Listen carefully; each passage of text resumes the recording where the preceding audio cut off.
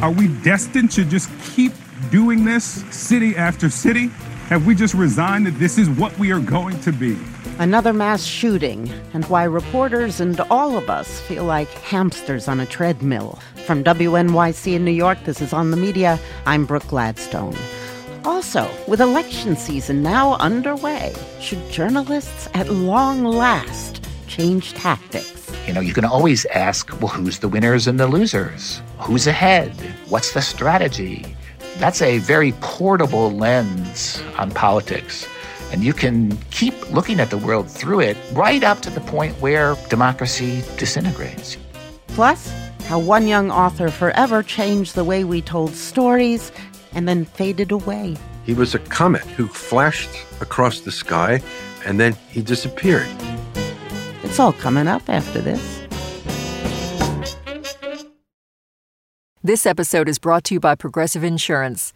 Whether you love true crime or comedy, celebrity interviews or news, you call the shots on what's in your podcast queue. And guess what? Now you can call them on your auto insurance too with the Name Your Price tool from Progressive. It works just the way it sounds. You tell Progressive how much you want to pay for car insurance, and they'll show you coverage options that fit your budget. Get your quote today at Progressive.com to join the over 28 million drivers who trust Progressive. Progressive Casualty Insurance Company and Affiliates. Price and coverage match limited by state law. Listener supported. WNYC Studios. From WNYC in New York, this is On the Media. I'm Brooke Gladstone. This past weekend, we once again witnessed murder and mayhem. You know the story as well as we do. I'm taking you now to Buffalo, New York, where police officials are discussing a mass shooting that happened in a supermarket. CBS News has confirmed at least 10 people are dead. More are injured. Witnesses say a man armed with a rifle entered that market and opened fire. Among the lives tragically lost, 86-year-old Ruth Whitfield visiting her husband at a nursing home. 77-year-old Pearl Young, described by her loved ones as a woman of faith and a pillar of the community. And top security guard Aaron Salter, a 30-year-old veteran of the Buffalo Police Force who tried to stop the gunman, potentially saving even more lives. Then there was Hayward Patterson, a local driver and church deacon, killed while helping a shopper load groceries in his car. The stories are heartbreaking, enraging, and worst of all, deeply familiar. And so's the coverage, which is still prey to the same errors made the last time and the time before that, starting with the initial reports. Misidentification of people, usually of victims, of perpetrators, very consistent. Craig Silverman, author of the Poynter Institute's Regret the Error blog. We'll often see mistaken numbers in terms of the number of victims, in terms of the number of perpetrators, and that kind of thing as well. At least 7 people have been shot and killed in a mass shooting at a Tops grocery store. If the death toll is wrong or mounts, we'll hear it rise. Then we wait for the name, the perp, someone to blame. But as Tom Teves, who lost his son in the Aurora, Colorado movie theater shooting, told us in 2015, that's a fraught attribution. When we talk to different journalists and they talk about, well, we have to research their background to find out what motivated them. I much applaud that. You do need to research their background. What you don't need to do is use their names and their likenesses. Definitely, if they're at large, use their names and their likenesses to bring them to justice. But once they're apprehended, that's really no longer part of the story other than to create a call to action for another like-minded killer to take his plans and his thoughts and make them deeds. Once we've nailed the who, what, when, where, and how, we're obliged to shift our focus to the why. But that path, too, is riddled with pitfalls. In 2019, Joan Donovan, research director of the Shorenstein Center on Media Politics and Public Policy, warned us against highlighting not just the shooter's name, but words as well.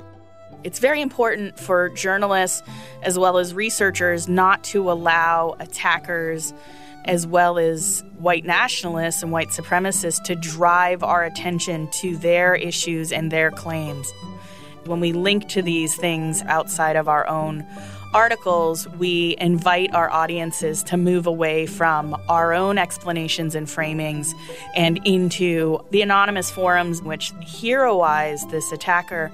Even calling their reasonings manifestos lends them a glamour they don't deserve.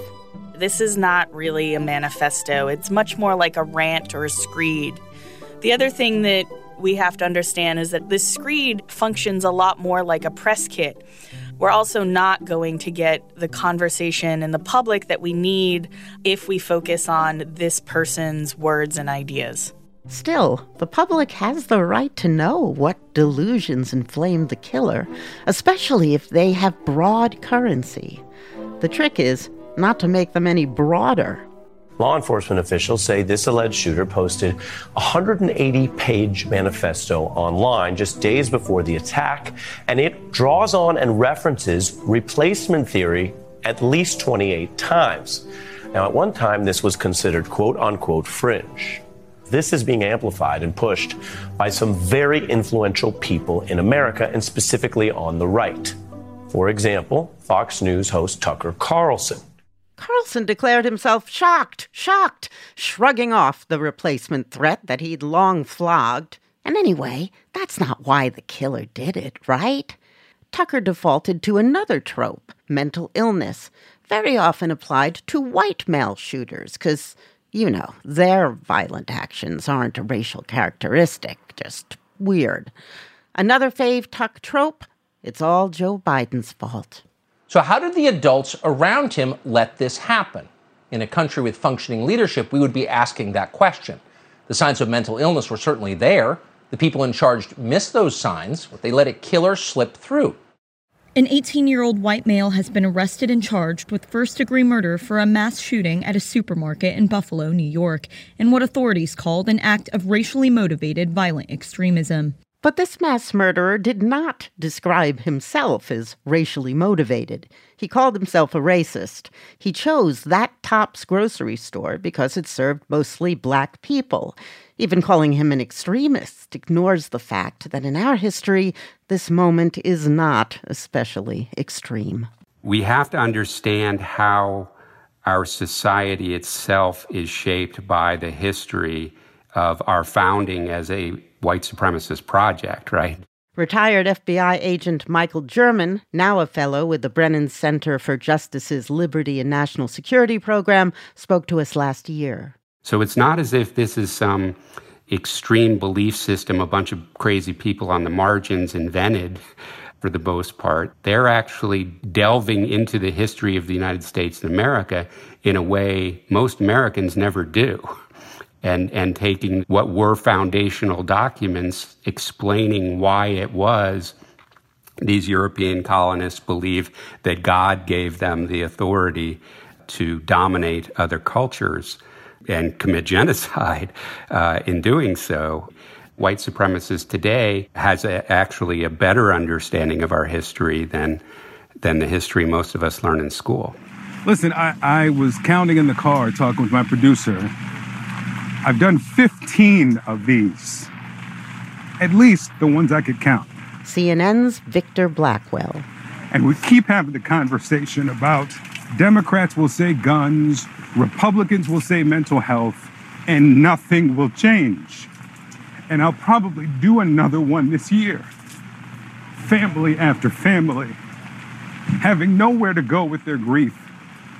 We'll get into a political conversation later, but is this the way we're supposed to live? Are we destined to just keep doing this city after city? Have we just resigned that this is what we are going to be?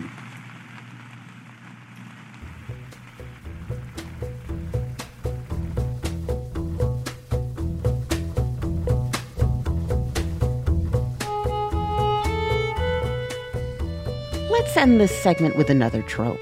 Einstein's famous observation that he never made about how the definition of insanity is doing the same thing over and over again and expecting different results. That quote, according to the Professor Buzzkill history blog anyway, first appeared in a 1981 document published by Narcotics Anonymous, apparently trying to convince its members that attempting to kick a deadly habit on your own was folly. And yet that's what we, as members of the Fourth Estate, keep trying to do. We know a majority of Americans want more gun control. Why can't we get it? For the same reason we need it so badly. Because we're suffering from a cancer that disables our ability to provide. It's in our history, our media, and most devastatingly, our politics. Not the horse race, but the rot at the root.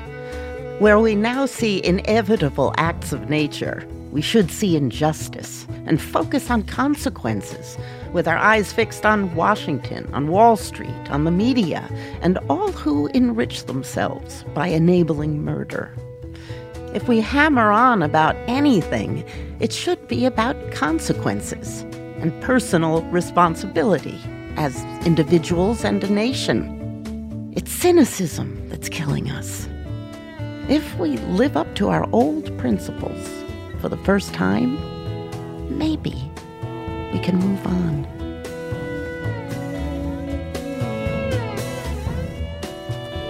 Coming up, journalism in emergency mode. This is On the Media.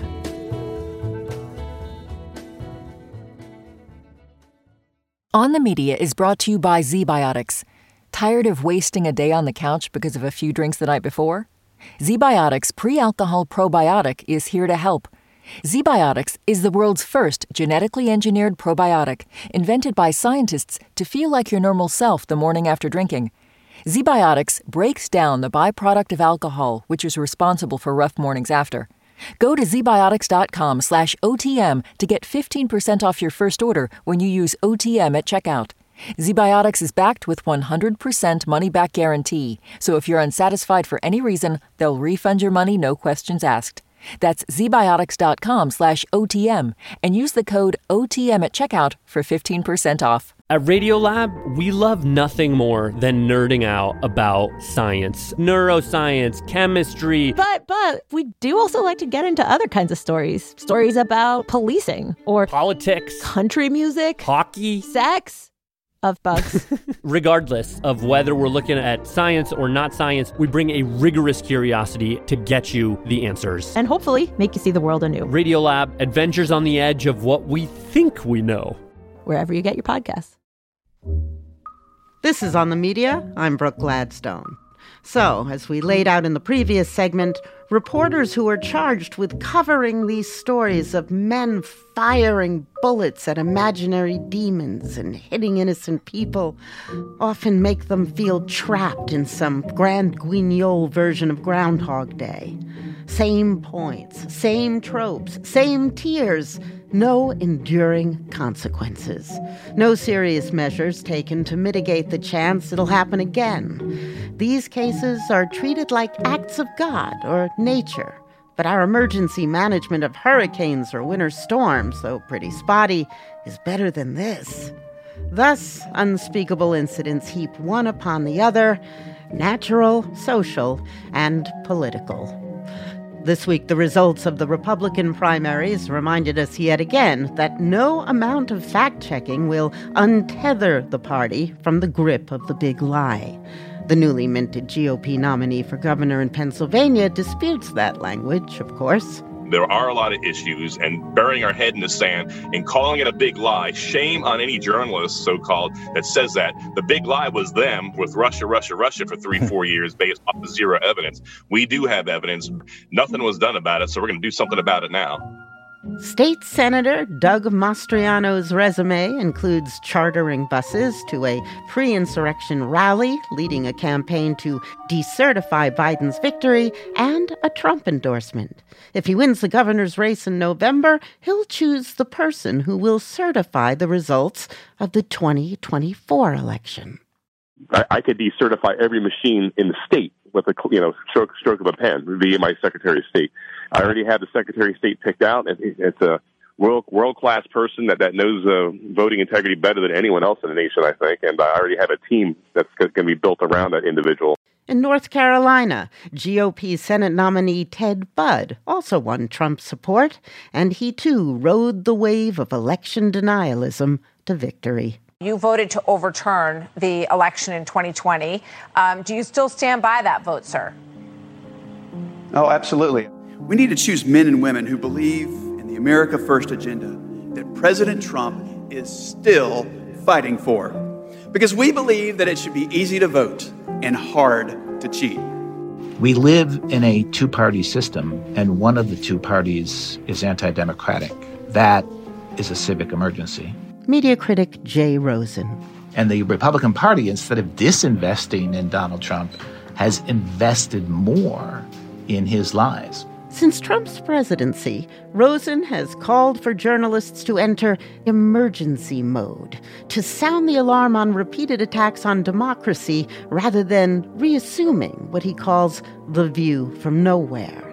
And to their credit, many outlets, the Washington Post and the New Yorker among them, covered the primaries with this urgency.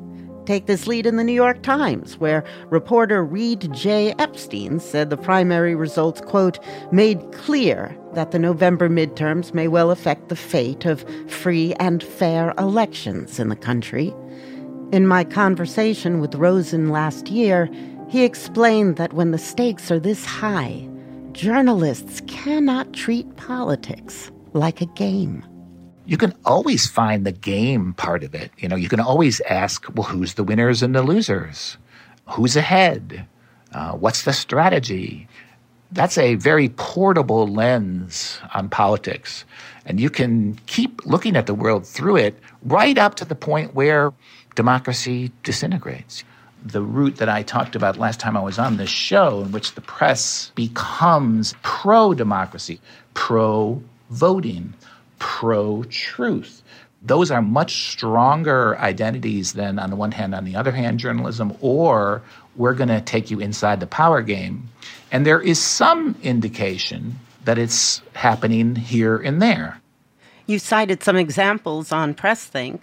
One of my favorites is something that WITF, Public Broadcasting in Harrisburg, Pennsylvania, says it'll do. WITF has decided on a never forget policy.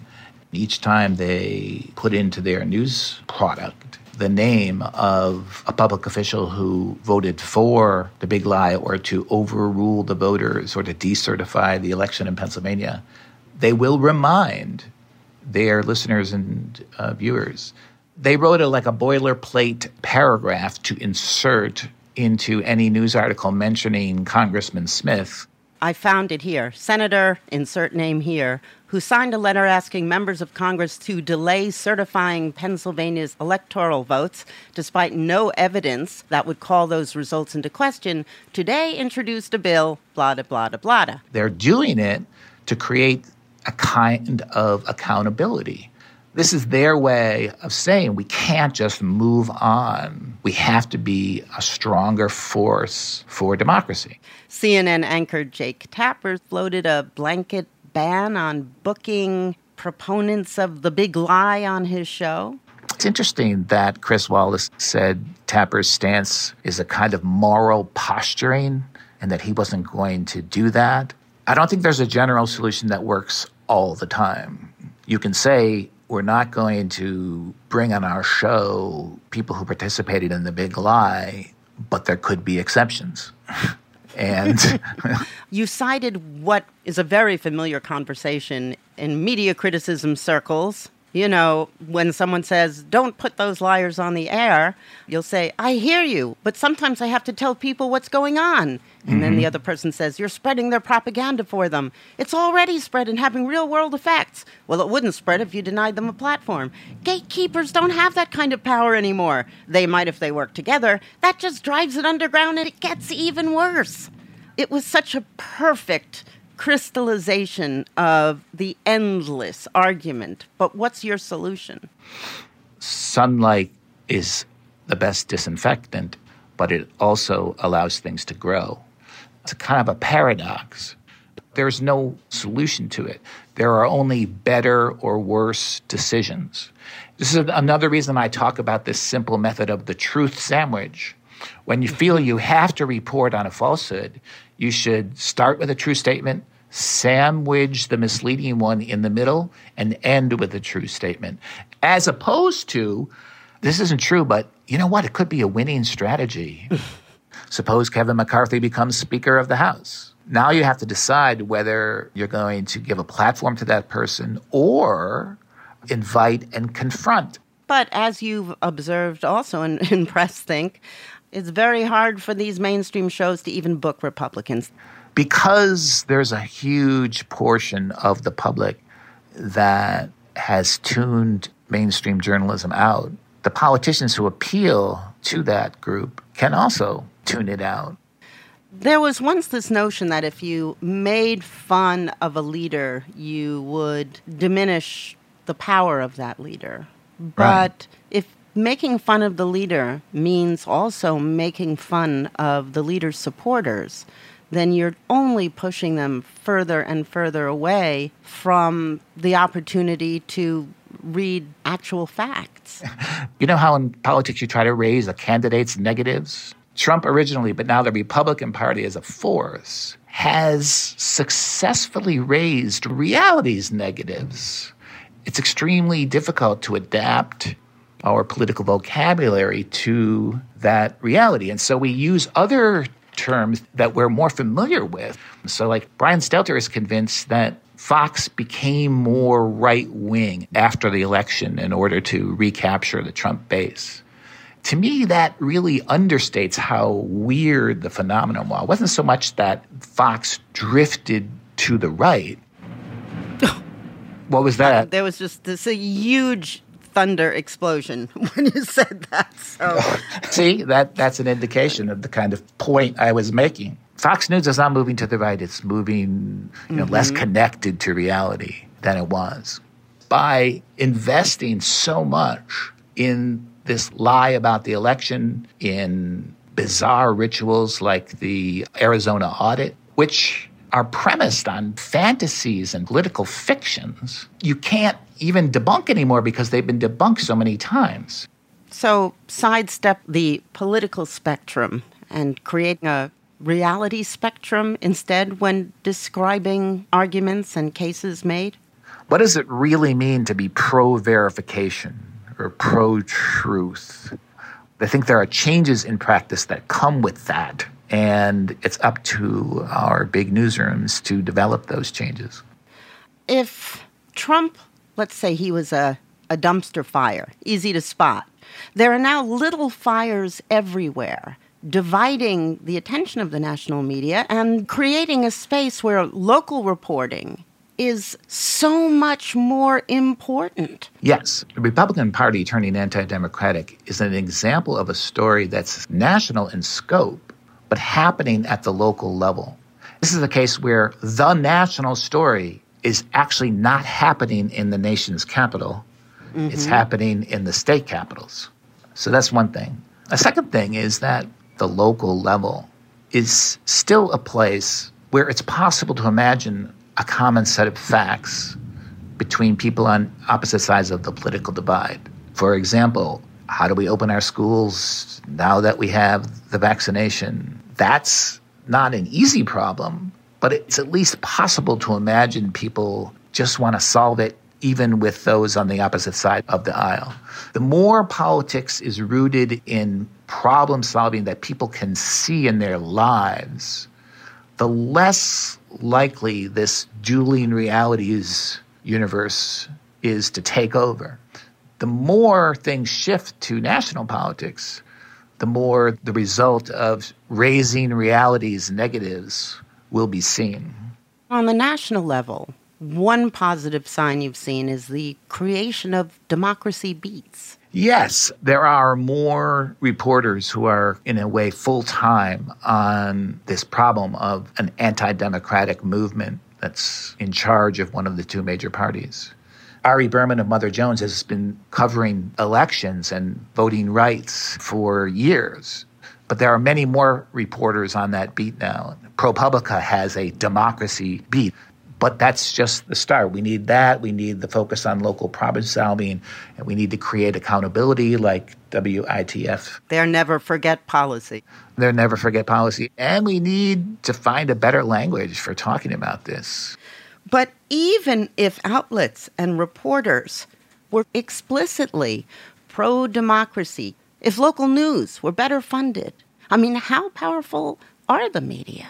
Even if the political press did everything that critics like myself wanted them to do, a lot of it wouldn't make any difference because the Trump base isn't there at the end of the receiving channel.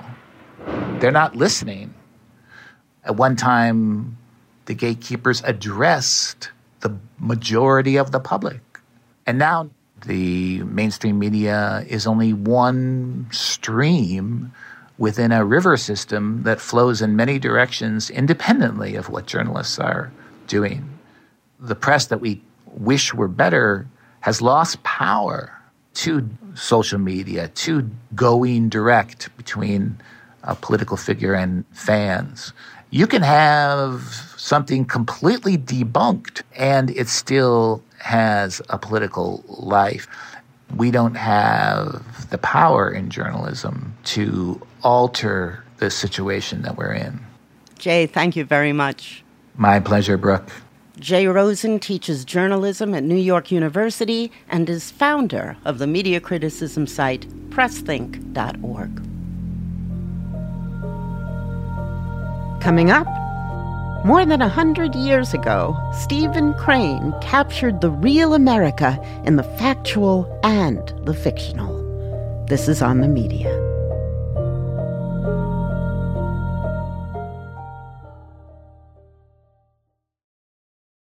This is On the Media. I'm Brooke Gladstone. We've often practiced on this show the art of looking back to understand the present, especially the past that has been forgotten or nearly, and those who explored it and defined it, likewise unremembered, like the writer Stephen Crane. Born on the Day of the Dead and dead 5 months before his 29th birthday, Stephen Crane lived 5 months and 5 days into the 20th century. Undone by tuberculosis before he had a chance to drive an automobile, to watch a film projected on a large screen, or listen to a radio. A figure from the horse and buggy world who missed out on the future that was awaiting his peers. That's acclaimed novelist Paul Auster reading from his new book of nonfiction, Burning Boy, The Life and Work of Stephen Crane. In it, he makes the case that not only did Crane miss out on his future, but we, his readers, missed out on the radical literature he could have written if only he'd lived longer. Before his death in 1900, Crane found enduring critical acclaim and a mass audience with The Red Badge of Courage, a Civil War novel he wrote at 23. Not once does he name the war. Not once does he say what the war is about.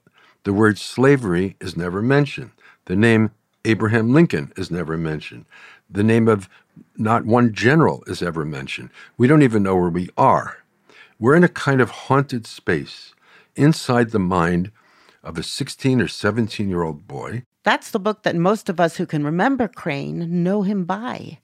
Auster read it in high school, but when he returned to Crane's work decades later, he found a captivating corpus, vast in size and impact.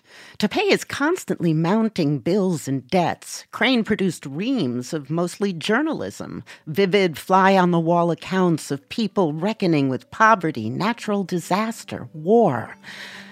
Crane also wrote poems. I asked Auster to launch our talk by reading this one. In the desert, I saw a creature, naked, bestial, who, squatting upon the ground, held his heart in his hands and ate of it. I said, "Is it good, friend?" "It is bitter, bitter," he answered. "But I like it, because it is bitter, and because it is my heart." Let us begin close to the beginning with Maggie, because this sets him on his path. What is it that Stephen Crane originated? I think it's fair to say that a big part of that starts with Maggie. Well, it's true. Maggie is his first novel. It's really a novella. He wrote it when he was 20 and the early months of being 21. It's a book set in the slums of New York City in an imaginary neighborhood called Rum Alley or Devil's Row. And it's about an impoverished family, a rough, hard-drinking family. Maggie broke a plate. The mother started to her feet as if propelled. "Good God," she howled. Her eyes glittered on her child with sudden hatred. The fervent red of her face turned almost purple. The little boy ran to the halls, shrieking like a monk in an earthquake.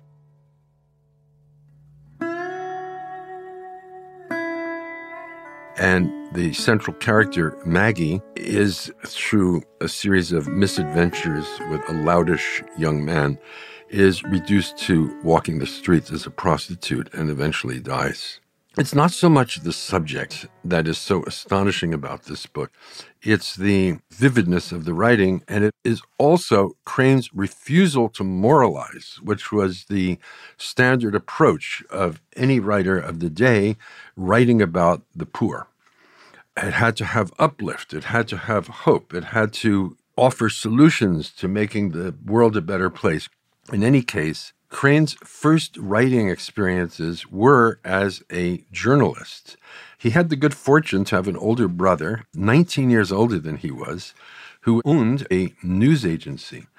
Crane, as a teenager, was working for his big brother, Townley, doing little tidbits for the summer season in Asbury Park, which was the most thriving seaside resort on the East Coast at the time. It was a great place for Crane to learn his trade. This journalistic neutrality carries over into the fiction he wrote, therefore no judgment. This was so shocking that every publisher in New York rejected it, and he was reduced to having to publish the book himself by scraping together the money of his inheritance, which wasn't very much. Even the printer was so shocked they refused to put their name on it. Members of Crane's own devout Methodist family hid their copies in the attics of their houses and eventually burned them. You say that in his lack of judgment and his attention to detail, he actually prefigures people like Camus or Joyce, others. Hemingway was very influenced by Crane. Yes, Crane is the one who opens the door onto a new sensibility. He was a rebel with regard to his own family, and he referred to himself as the black sheep. He rebelled against this hypocritical piety. The great thing that drives all of Crane's work was to be honest, not to tell lies, to actually explain and describe and tell stories about the real world. But he's not a realist in the strict sense of the word. He's not Zola with that tedious, long-winded, over-detailed realism. No. And this is why I say he's the first modernist. Crane's approach to telling stories was to strip out everything that wasn't absolutely fundamental to his purpose. So all the tropes of the traditional 19th century novel and the beautiful things that we all love so much, Crane got rid of it all. So as I say somewhere, yeah, you can curl up on a sofa with a Tolstoy novel. You have to read Crane sitting bolt upright in your chair. You describe Crane's writerly tone in Maggie as reminiscent of a war correspondent who steadily surveys carnage as it unfolds. And of course, Crane would later report on war for a variety of newspapers. You've ignited a discussion about whether Crane was a journalist. This was the golden age of newspapers. In New York City alone, there were 18 daily papers, published in multiple editions every day, with elaborate, full-color Sunday supplement. In addition to those, there were 19 foreign-language daily papers. The press was everywhere, and the press needed, well, as they say today, content. And so there were many more kinds of writing that appeared in newspapers then than is the case now. Poe and Twain both wrote in papers, and they both put in stories that were completely fictitious. Yes, but newspapers also published overt fiction, and they published poetry. And then there was a form, and this is the one that Crane excelled at, called the sketch, which shares traits of traditional reportage and fiction writing. Often the lines blur so much that you can't tell. Crane, throughout 1894, was writing many of these sketches, and they're marvelous pieces about all kinds of things going on in New York City. You know, there was a tremendous economic depression going on then, the Panic of 1893. He wrote The Men in the Storm. It's a great piece of work about unemployed men waiting to get inside a shelter for the night. In The Men in the Storm, he came back the worse for wear after going and joining those people who were trying to get into the shelter. Some of the gusts of snow that came down on the close collection of heads cut like knives and needles. The men huddled and swore, not like dark assassins, but in a sort of an American fashion. Grimly and desperately, it is true, but yet with a wondrous under-effect. Indefinable and mystic, as if there was some kind of humor in this catastrophe. Yeah, because he went out into a February blizzard without an overcoat. He might not have had an overcoat then. He was so poor. A friend said, why didn't you just put on a few extra undershirts? And Crane said, how would I know what those poor devils were feeling if I didn't feel it myself? He observed that there were two kinds of mostly men waiting outside for the shelters, the temporarily unemployed and the habitually unemployed. And their views of the world differed enormously. Yes, the unemployment rates in New York City were staggering. I think it was 30% were unemployed here. He talks about the recently unemployed men. He says that the men are not angry at the rich nor at the poor. They're just bewildered where they went wrong to have lost out in the game. But this sense of personal failure in the capitalist battleground that America has always been is very deep comment for someone that young to be able to make. This is the same attitude that one felt during the next big depression, even bigger in the 1930s, and explains, it seems to me, why America has never had a socialist revolution. The workers' movements in America, and there were violent strikes all through Crane's lifetime, they didn't so much want to overturn society. They just wanted a fair shake at doing well in the established society that had been set up. And it's a very different attitude. It's not a revolutionary one, but an evolutionary one. You observed that a contemporary reporter witnessing a scene similar to the one that Crane observed in 1894 would have cited unemployment rates and included statements of experts and so forth. And he didn't. He just sat down and watched and listened. And this sketch featured the kind of observation that even a mountain of data could not have provided. He didn't even go inside. He didn't talk to anybody who worked there. You know, a journalist today would be obliged to do that and count how many beds there were. What kind of services did they provide? Where was the money coming to fund it? How many people did they have every week, every month? None of that. He just stood because it was too cold to sit. There was 1.5 feet of snow. But he just stood there and watched and listened. And then he walked home. He sat down and wrote a 7-page piece after all that and collapsed in bed. It's a remarkable piece of writing, but again, it does not conform to what we would call journalism today. So it irritates me a bit when people say Crane learned everything about how to write fiction from being a reporter. He was never really a reporter. Spoken like a true novelist. And then there's the story, The Open Boat, which you call a documentary fable. In it, he writes about his experience of being shipwrecked. This piece you say, and he said, changed him. Oh, definitely. The shipwreck happens before the story begins. What we are is in the middle of the Atlantic Ocean off the coast of Florida in a little 10-foot rowboat, a dinghy. He describes how the boat pranced and reared and plunged like an animal. As each wave came, she rose for it. She seemed like a horse, making at a fence outrageously high. The ship has sunk. There had been 20 men on board. 7 of them drowned. And Crane was stuck out there. In this story, he calls himself the correspondent. There was this comradeship that the correspondent, for instance, who had been taught to be cynical of men, knew even at the time was the best experience of his life. But no one said that it was so. No one mentioned it.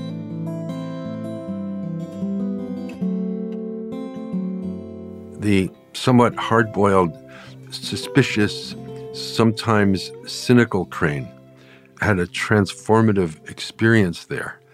Just to sum up his approach to the world is that the gods have vanished. We live in an absurd, meaningless cosmos. It's not as if nature is cruel. Nature is just simply indifferent. This could lead to a nihilistic position about things. If nothing matters, then why be good? And what his work tells us is that he says no. What human beings do with and among one another counts for everything. Even if we mean nothing in the cosmos, we are the measure of all things for ourselves. We can create extraordinary moments of cooperation and solidarity that give life meaning, or we can divide, go at each other, and make life hell. I think this is the push-pull conflicts that he's dealing with, particularly in the last years of his writing life. And it's this position is very close to Camus. It is existentialism, before the fact. The story, The Open Boat, reminded you of one of Crane's poems. A man said to the universe, "Sir, I exist." "However," replied the universe, "the fact has not created in me a sense of obligation." That's Crane's wit at work, too. He could be so deadpan ironic when he chose to be. It was such a struggle, and not just with his health, but with his finances and the stress of it you convey incredibly well, Paul. Let's talk about the society of his final days. Our listeners, some of them may not know Crane's name, but they're far likelier to have heard of his close friends, Joseph Conrad, Henry James. He was friends with H.G. Wells and Ford Madox Ford, not to mention, obviously, his erstwhile fans and frenemies like Teddy Roosevelt and William Randolph Hearst. Why do you reckon Crane has been mostly forgotten while the other writers from his day are more read and remembered? The answer to that question is simply that he lived such a short life. He was a comet who flashed across the sky and then he disappeared. He never gained a real toehold in the literary world. All of these other writers lived reasonably long lives, and they had time to develop, time to establish themselves in their different cultures. Henry James, he never sold that many copies of his books. He was not a popular success. James's real success has come in the many years following his death. Now he's considered a master. Then he was considered an interesting writer, but a little stuffy. Wells, we don't need to talk about. He wrote all his most famous science fiction books then, during the period when he knew Crane. I mean, Conrad struggled terribly in the beginning, just as badly as Crane had. But eventually, of course, he became recognized. But Crane fell in love with Conrad's work, and he understood that Conrad was a spiritual brother. And Conrad was overpowered by Crane's work. And these two became the closest of close friends. Conrad worked, I think, for the rest of his life with a photograph of Crane on his desk. Conrad wrote very movingly about his friendship with Crane. The story he tells, I mean, Crane was so weak, he could barely talk. He was in a bed overlooking the sea. He just said, "I'm so tired." Conrad just stood there in the door looking at Crane, who was looking out the window at a boat passing by. You make reference all through the book to things that Crane did first. The lack of moralizing. Dialogue that, in one story, you liken to Raymond Chandler. The sort of beginnings of, is it fair to say, stream of consciousness? Following the thoughts inside of a head during a time of great stress. So many things that were later done and I think credited in the popular imagination to others. One thing that you note was that his unique ground on which he wrote was coherence and a blur. I'm glad you brought this up because it's a fascinating moment in his work. If one really wants to understand Crane, one must read the journalism, however you want to define this journalism, because some of the most pertinent statements he made are buried in these pieces for newspapers. Crane left the city for a day to write a piece for Pulitzer's World on the electric chair at Sing Sing. And it's called the Devil's Acre. Crane goes out and visits the graveyard in which the dead prisoners have been buried. There's a house at the edge of this graveyard overlooking the Hudson River. And he simply writes this: "If people on this veranda ever lower their eyes from the wide river and gaze at these tombstones, they probably find that they can just make out the inscriptions at the distance and just can't make them out at the distance. They encounter the dividing line between coherence and a blur."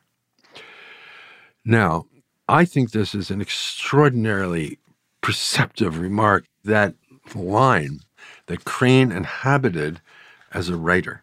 Mm-hmm. And I think he's the first one to discover this territory and stake it out as his own. What do you imagine he might have done had he lived beyond the age of 28? It's the inevitable question that one can't help but ask, and fully understanding that there's no answer to it.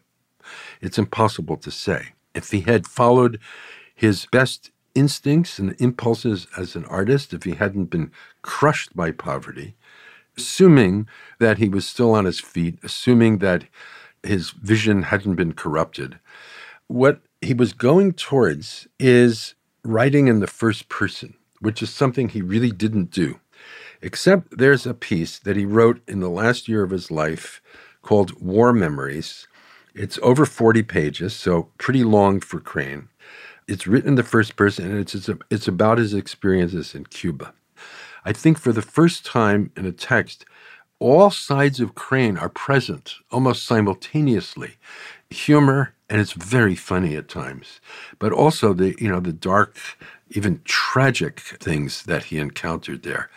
And the voice is so vibrant that I think if he had lived, I think he might have found another avenue to express himself through these first-person narratives.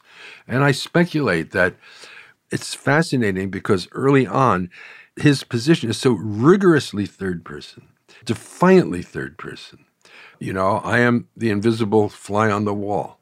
But no, he's feeling more comfortable about himself.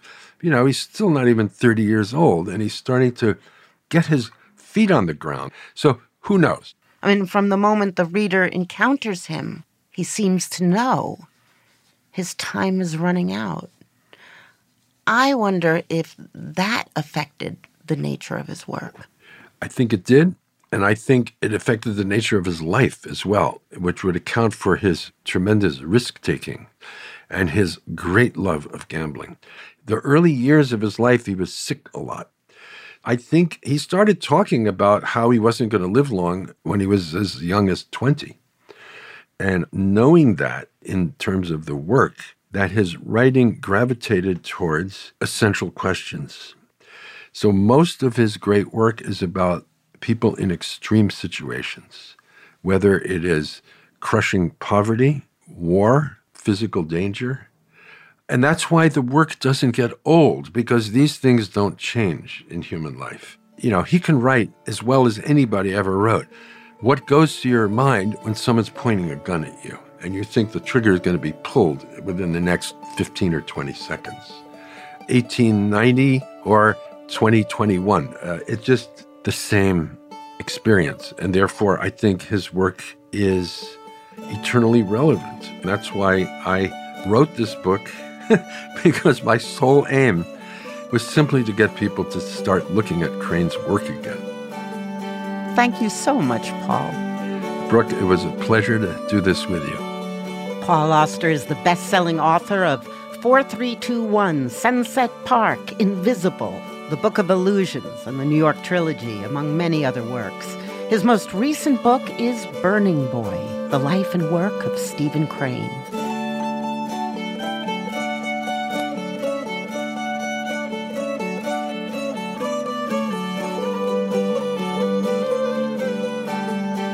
We first aired this interview in November.